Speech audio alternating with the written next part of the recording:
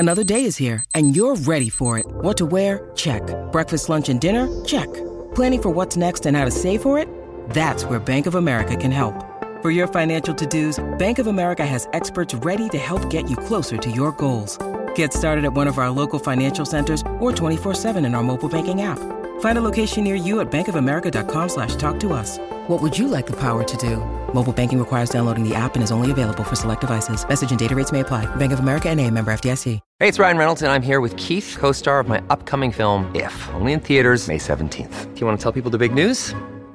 All right, I'll do it. Sign up now and you'll get unlimited for $15 a month and 6 months of Paramount Plus Essential Plan on us. MintMobile.com/switch. Upfront payment of $45 equivalent to $15 per month. Unlimited over 40 gigabytes per month. Face lower speeds. Videos at 480p. Active Mint customers by 531.24 get 6 months of Paramount Plus Essential Plan. Auto renews after 6 months. Offer ends May 31st, 2024. Separate Paramount Plus registration required. Terms and conditions apply if rated PG.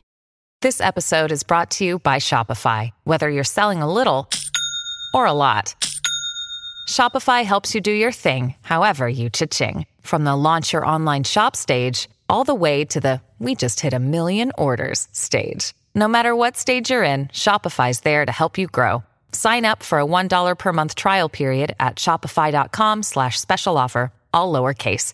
That's shopify.com/special offer. Welcome to the New Books Network.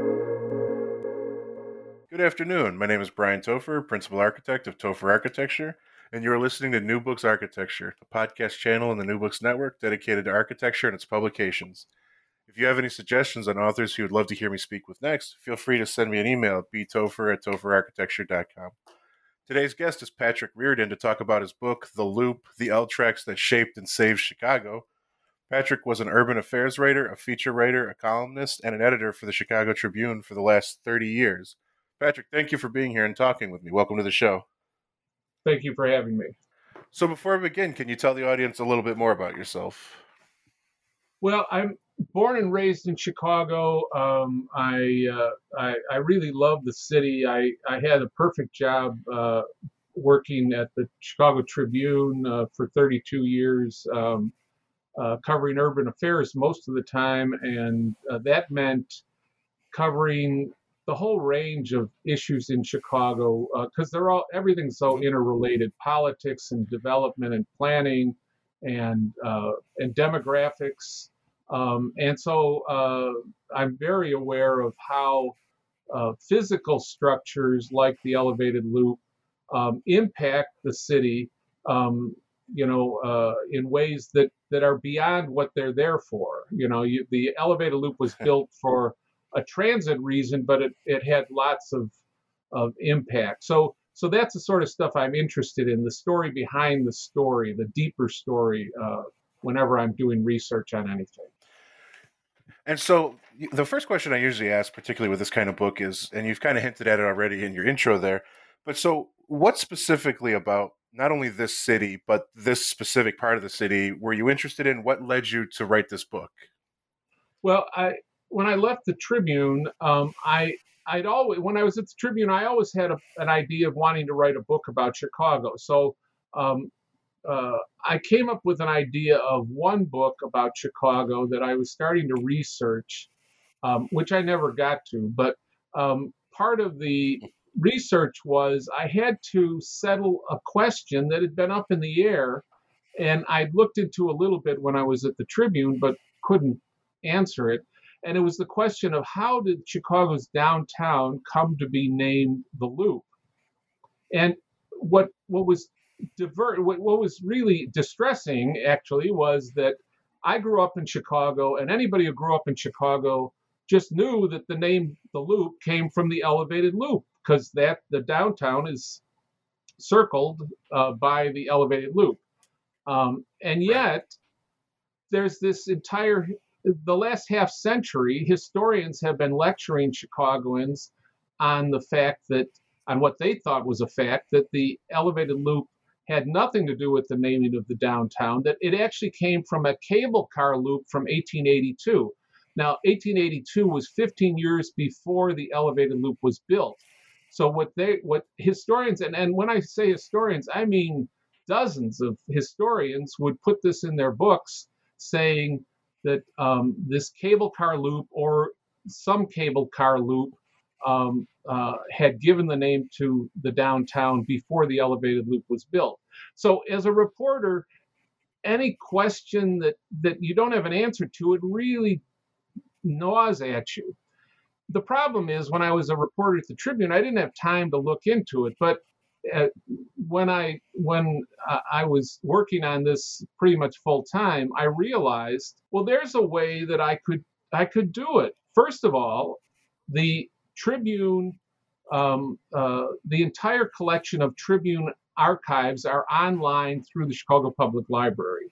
So I could look at every story mentioning loop from 1882 through 1897 and beyond. It actually had to go beyond that to see if the downtown was ever called the Loop, because there were other newspapers in Chicago at the time, but there's no collection of any one particular paper that covers the whole period except the Tribune, and the Tribune was the most that worked the hardest to cover it.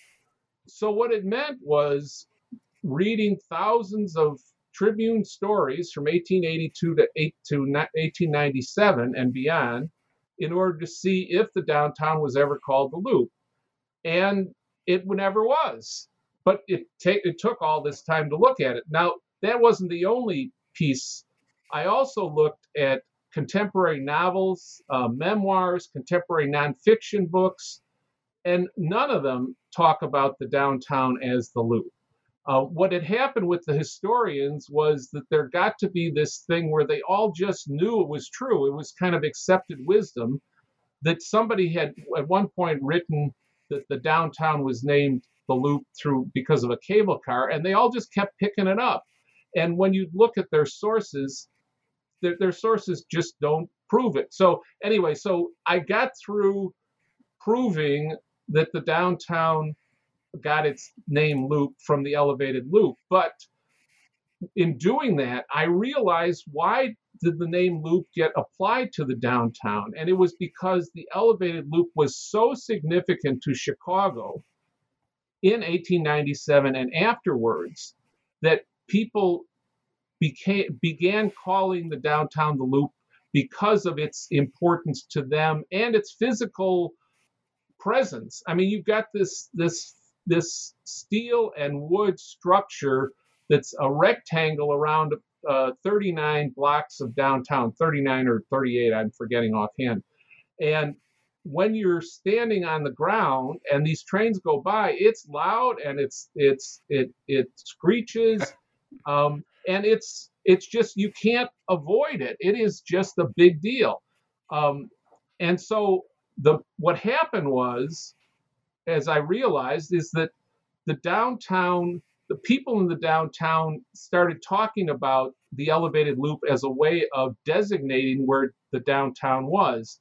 And there was a progression of phrases that were used in the period from 1897 to 1911, 1912, that show the progression of the way people talked about it. And I'll go into that right now if you want to, I'll try to keep it real quick. Absolutely. First of all, this thing is so big and it's so, intrusive on the landscape in a positive and a negative way, that people immediately talked about, well, the land within the elevated loop or outside the elevated loop. So this was a term, but that's kind of clunky, within the elevated loop or outside the elevated loop. So then it evolved to another phrase of within the loop, meaning within the circle of tracks.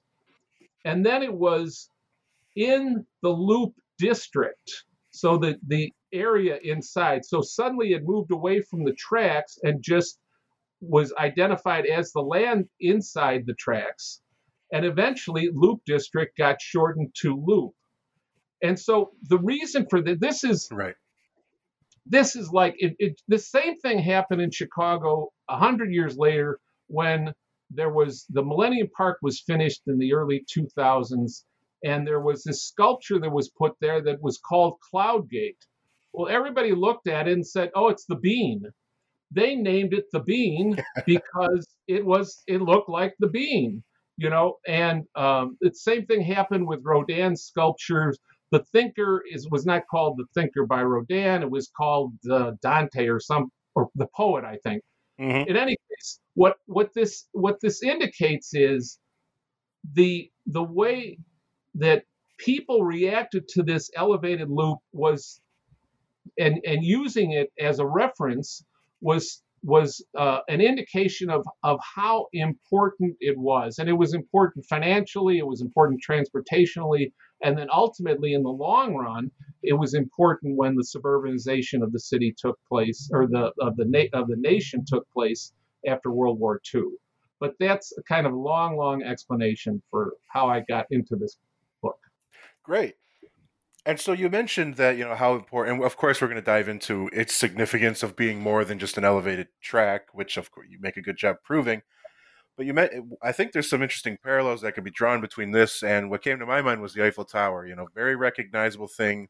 Everyone's very used to it, and it's iconic. However, just looking into its history, there was a period of time where it was almost hated, kind of rejected, and fought against. Like I said, just like the Eiffel Tower. Well, that's the fascinating thing as a reporter and as a historian. You love to find something that hasn't been found before, and the fact is, people didn't realize how significant the elevated loop was.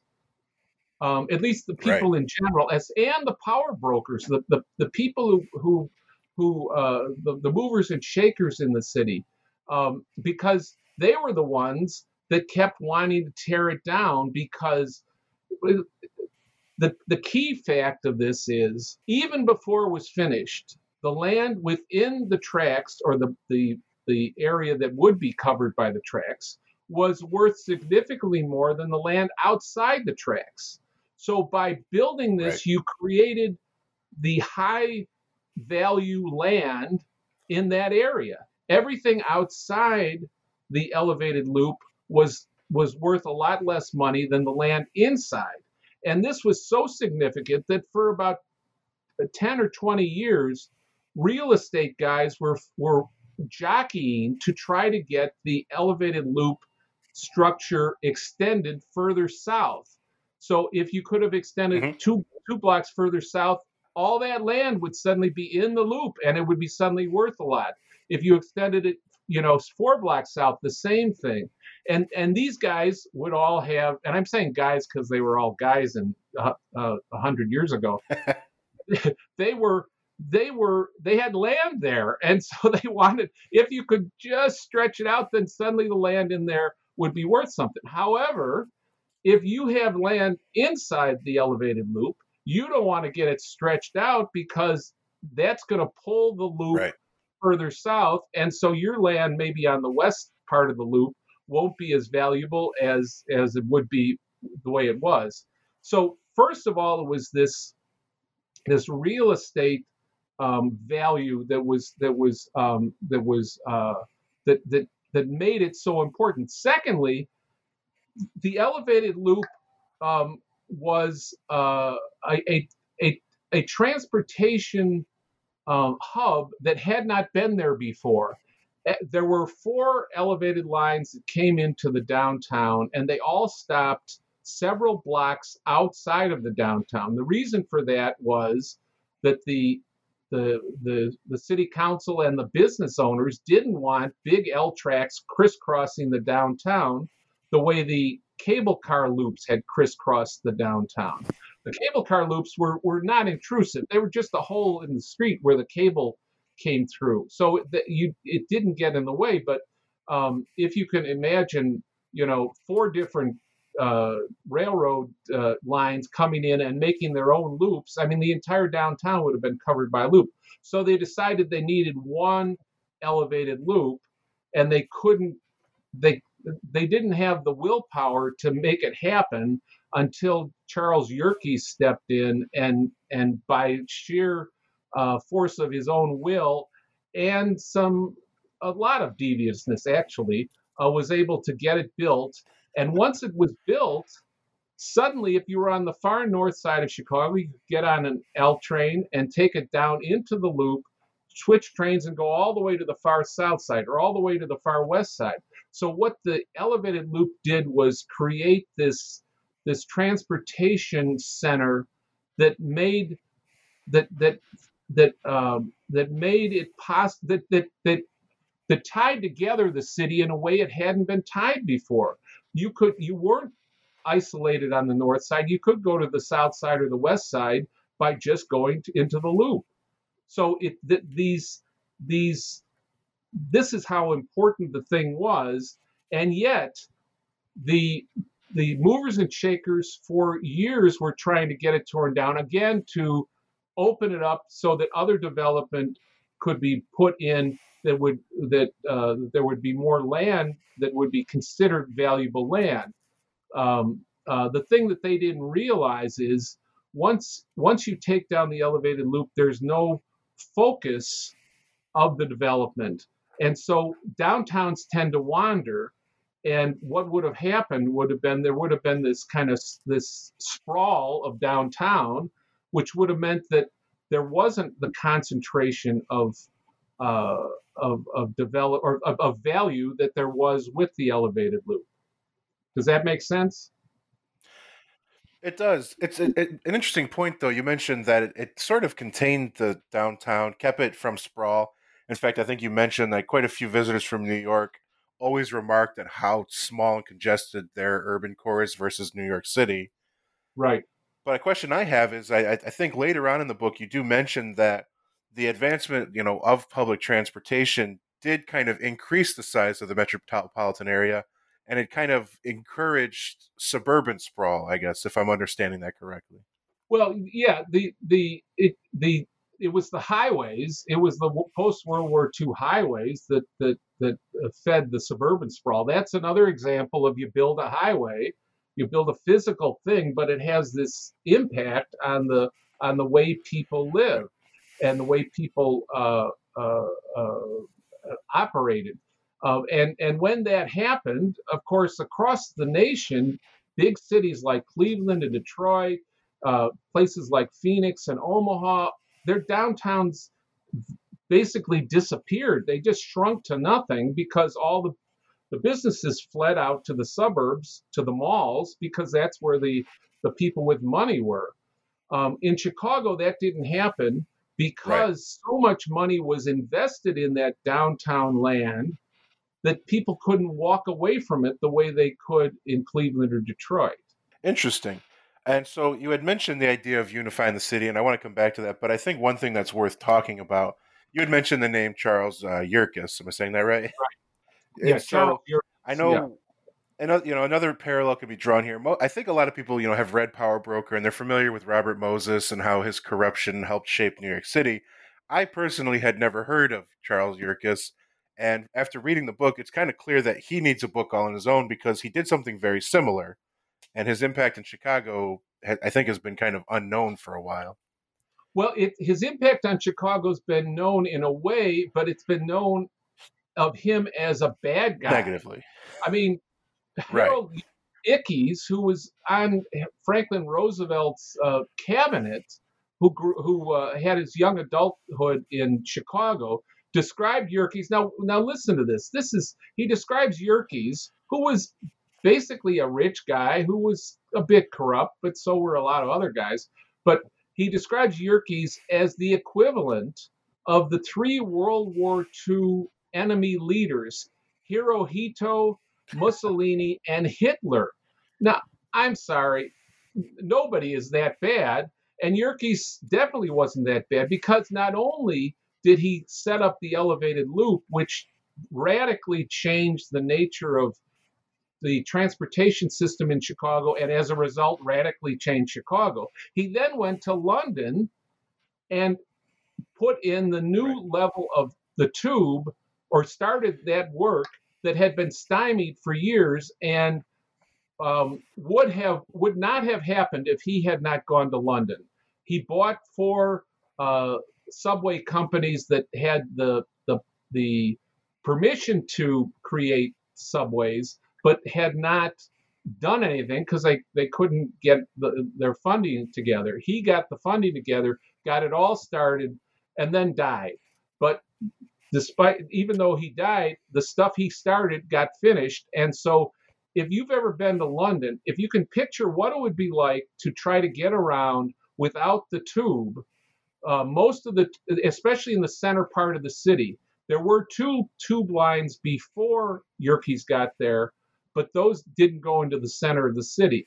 The 4 lines he started served the center of the city and a much bigger area. So London would be a much different city today if Yerkes hadn't been there, and Chicago would be a much different city today if Yerkes hadn't been here.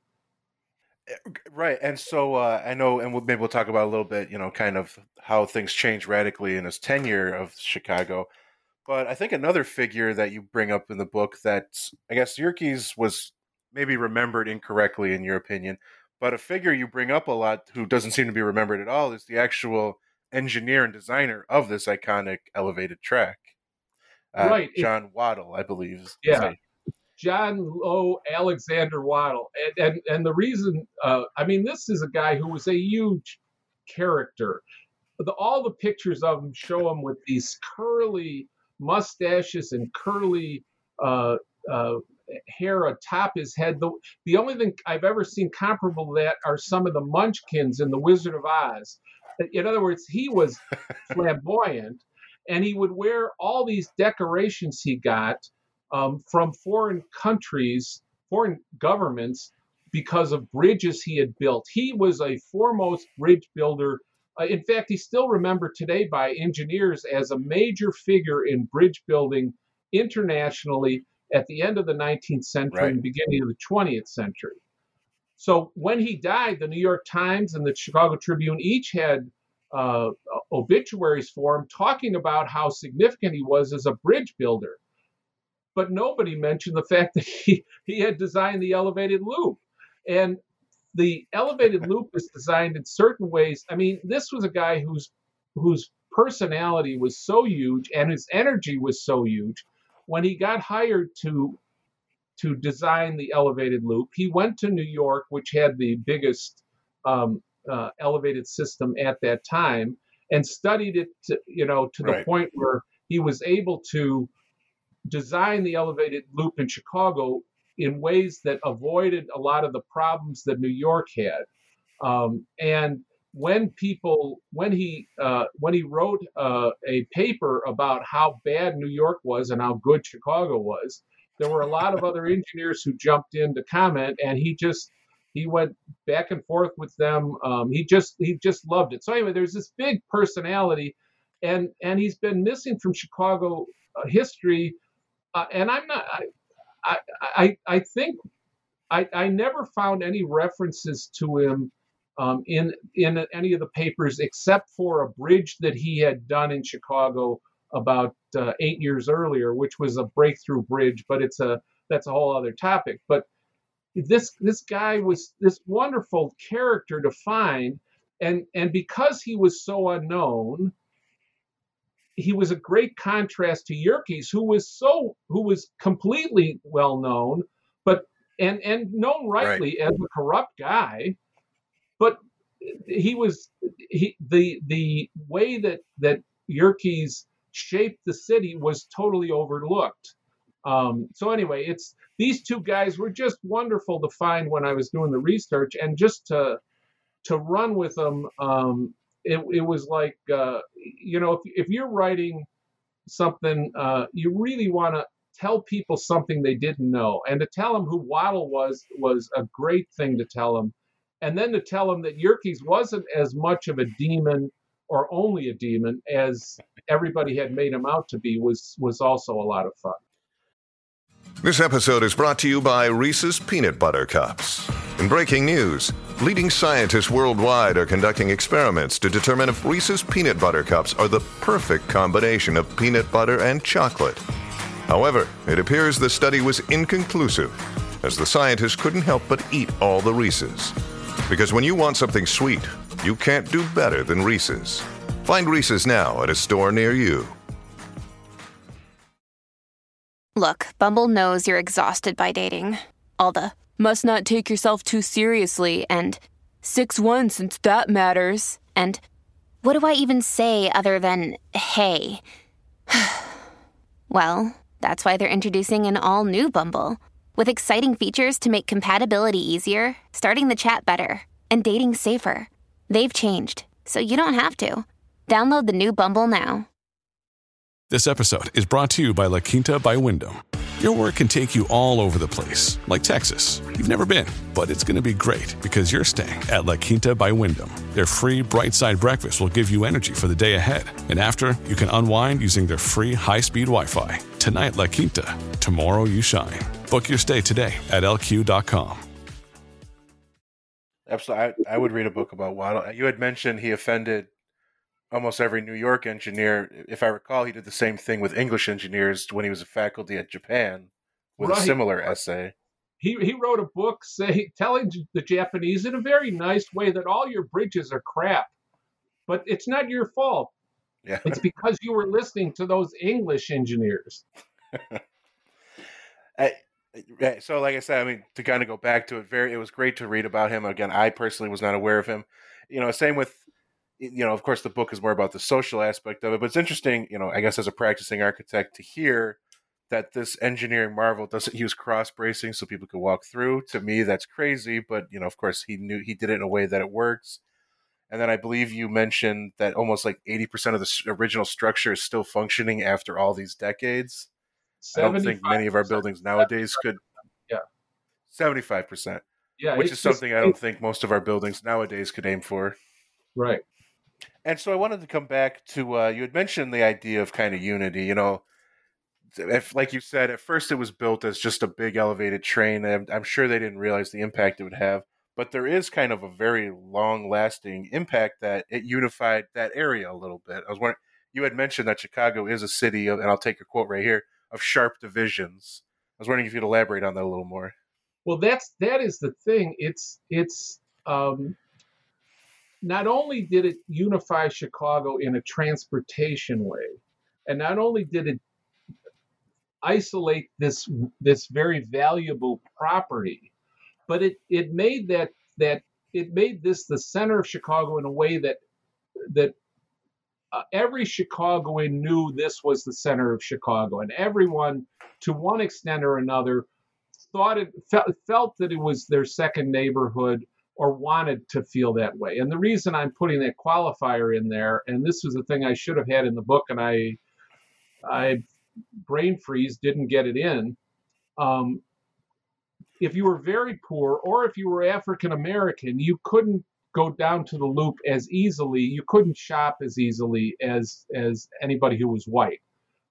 So it was a bad thing in that way. But otherwise, African Americans got lots of jobs downtown. This was the place that Chicagoans felt they were comfortable in, and because of all the divisions in Chicago, and in Chicago, in these times, if you walked across the street, you'd be in another neighborhood that maybe the ethnic makeup was different from yours, and you get hit in the head with a brick. That's what Mike Royko used to say.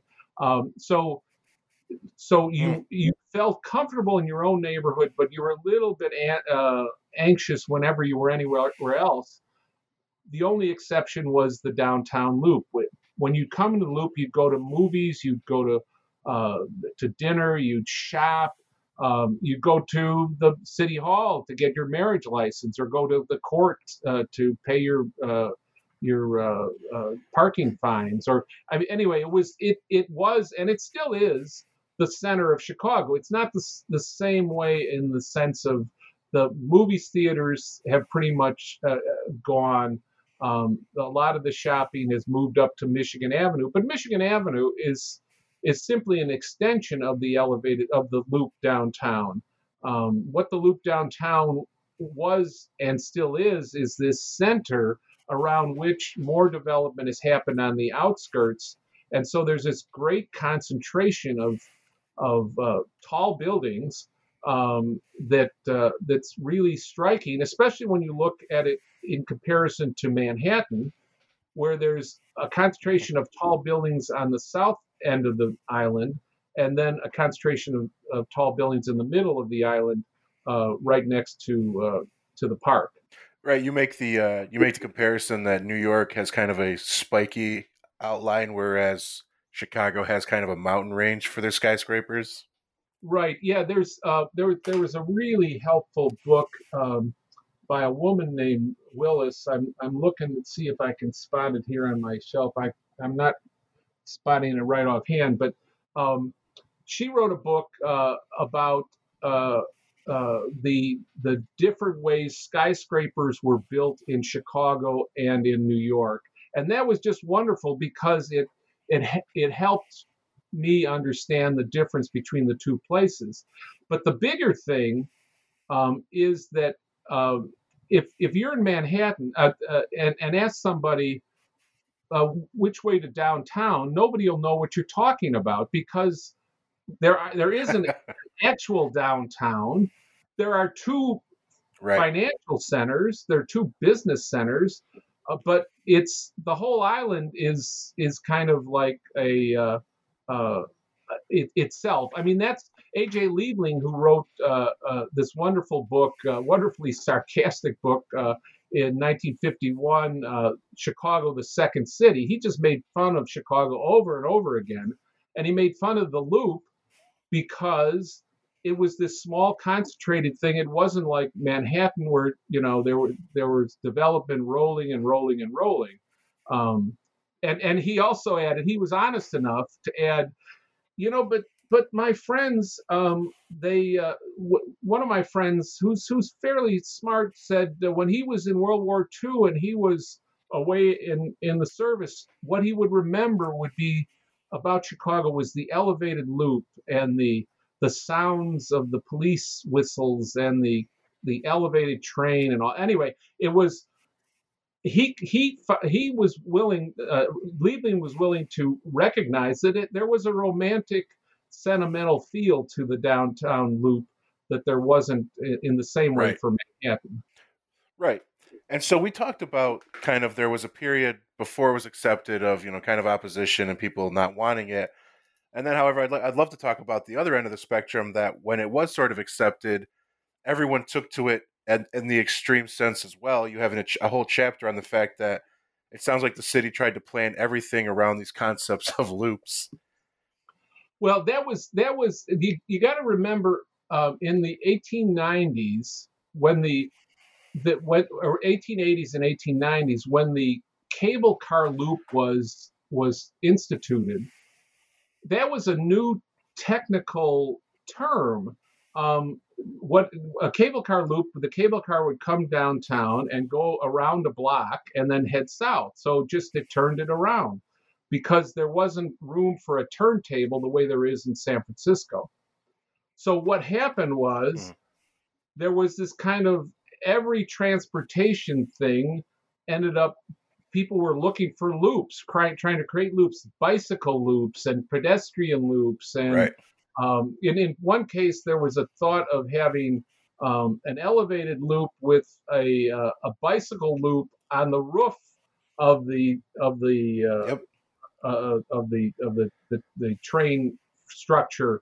So there was this. So loop as an idea started with the cable cars as a technical thing, and then it got adapted to all these other things.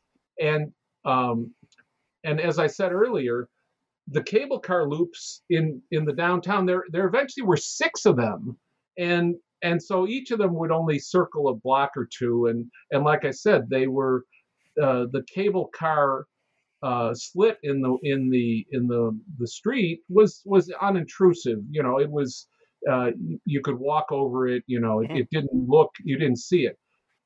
But the thought that each of these elevated loop companies would come and do the same thing downtown was what really scared off the movers and shakers and forced them to decide we're going to have to work together on this, and then eventually decide to work with Charles Yerkes. And of course, there's an entire history there that and I guess we'll talk about, where Yerkes, you had mentioned, you were honest that he has been corrupt and he was used to kind of being in the driver's seat, I believe you quoted. Whereas when it came time for this effort, he found a lot more opposition than he was used to, even from some of the corrupt politicians he had worked with previously. Am I correct? That, in fact, he was able to get the elevated loop done. And so it was finished in early October 1897, and it just started. There was no ceremony, there was no ribbon cutting and that's like highly unusual in Chicago. When the first cable car train ran, there were politicians riding that car. Everybody was all over the place. And Chicago was having parades and celebrations for just about everything.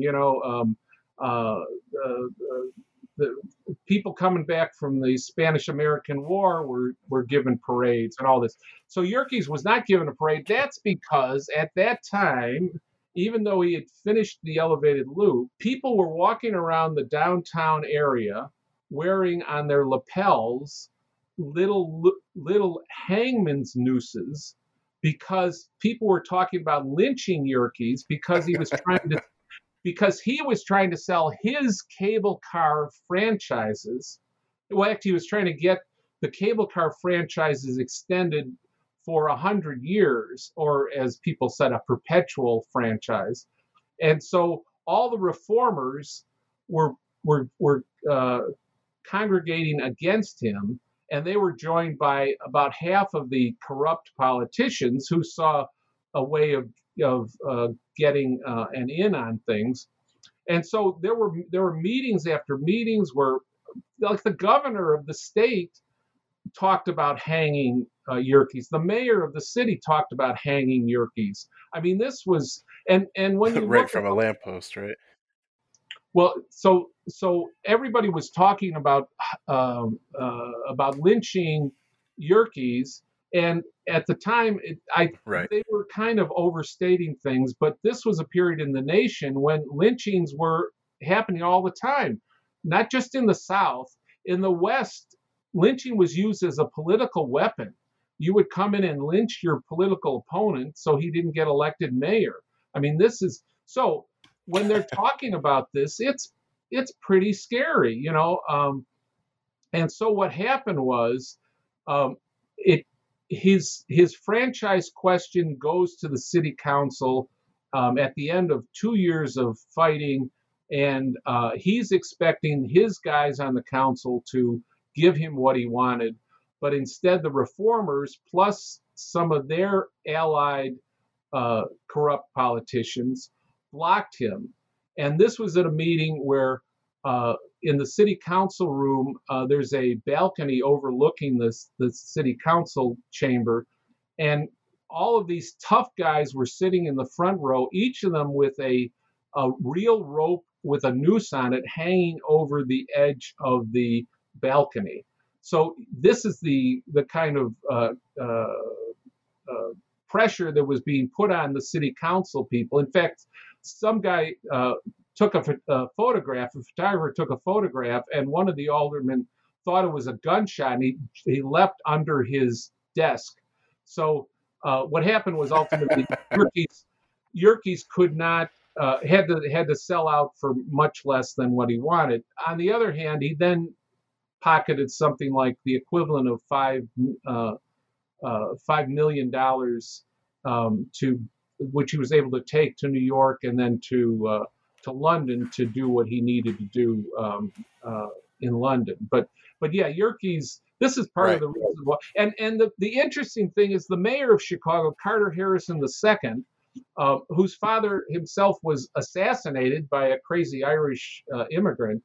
Carter Harrison later wrote in his memoir that he kind of respected Yerkes for his brilliance and his will, and he didn't like the way that he was corrupt. But he said, the problem everybody else had with Yerkes was that he was major league corrupt, and other business people in Chicago were minor league corrupt.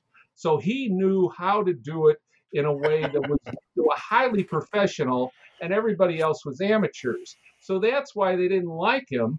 They all were paying off, the city council, but he was the one who found the way to do it, at least until the end when they were talking about lynching him. Right. And so, of course, there's just so much more that we haven't even gotten to about the history, and so I would urge everyone listening to pick up a copy. So, but I'd hate to keep you here all day. But so I'd like to end with the final question. So, since the book has come out, and I know it has come out recently. What is your next project? What have you been working on? What has been taking up your time? Well, this is going to sound so dull. I'm looking into doing a story about Chicago's street grid, the grid that was imposed on Chicago in 1830, which includes not just the grid of streets but also of alleys. And because Chicago's so flat, the grid extends out into the suburbs and north, south, west, in ways, in distances no other grid can do. In fact, one measure of the size of Chicago's grid is Chicago has something like 1,900 miles of alleys, which is more than any other city in the world. So there's something there about how does a street grid like that, plus other things people make and do to the land, how does that change the way people experience the city? In other words, Chicago feels different from New York and feels different from Los Angeles, for a lot of reasons, and these physical things I think have something to do with it. So that's what I'm doing, and who knows if I'll ever get it done. Interesting. Well, if you do, maybe we'll talk again about it then. Sure, yeah. Well, I want to thank you very much for talking with me today. Well, it's been great to be here. Thank you. To everyone listening, the book is The Loop, the L Tracks That Shaped and Saved Chicago. Thank you for listening and have a great day.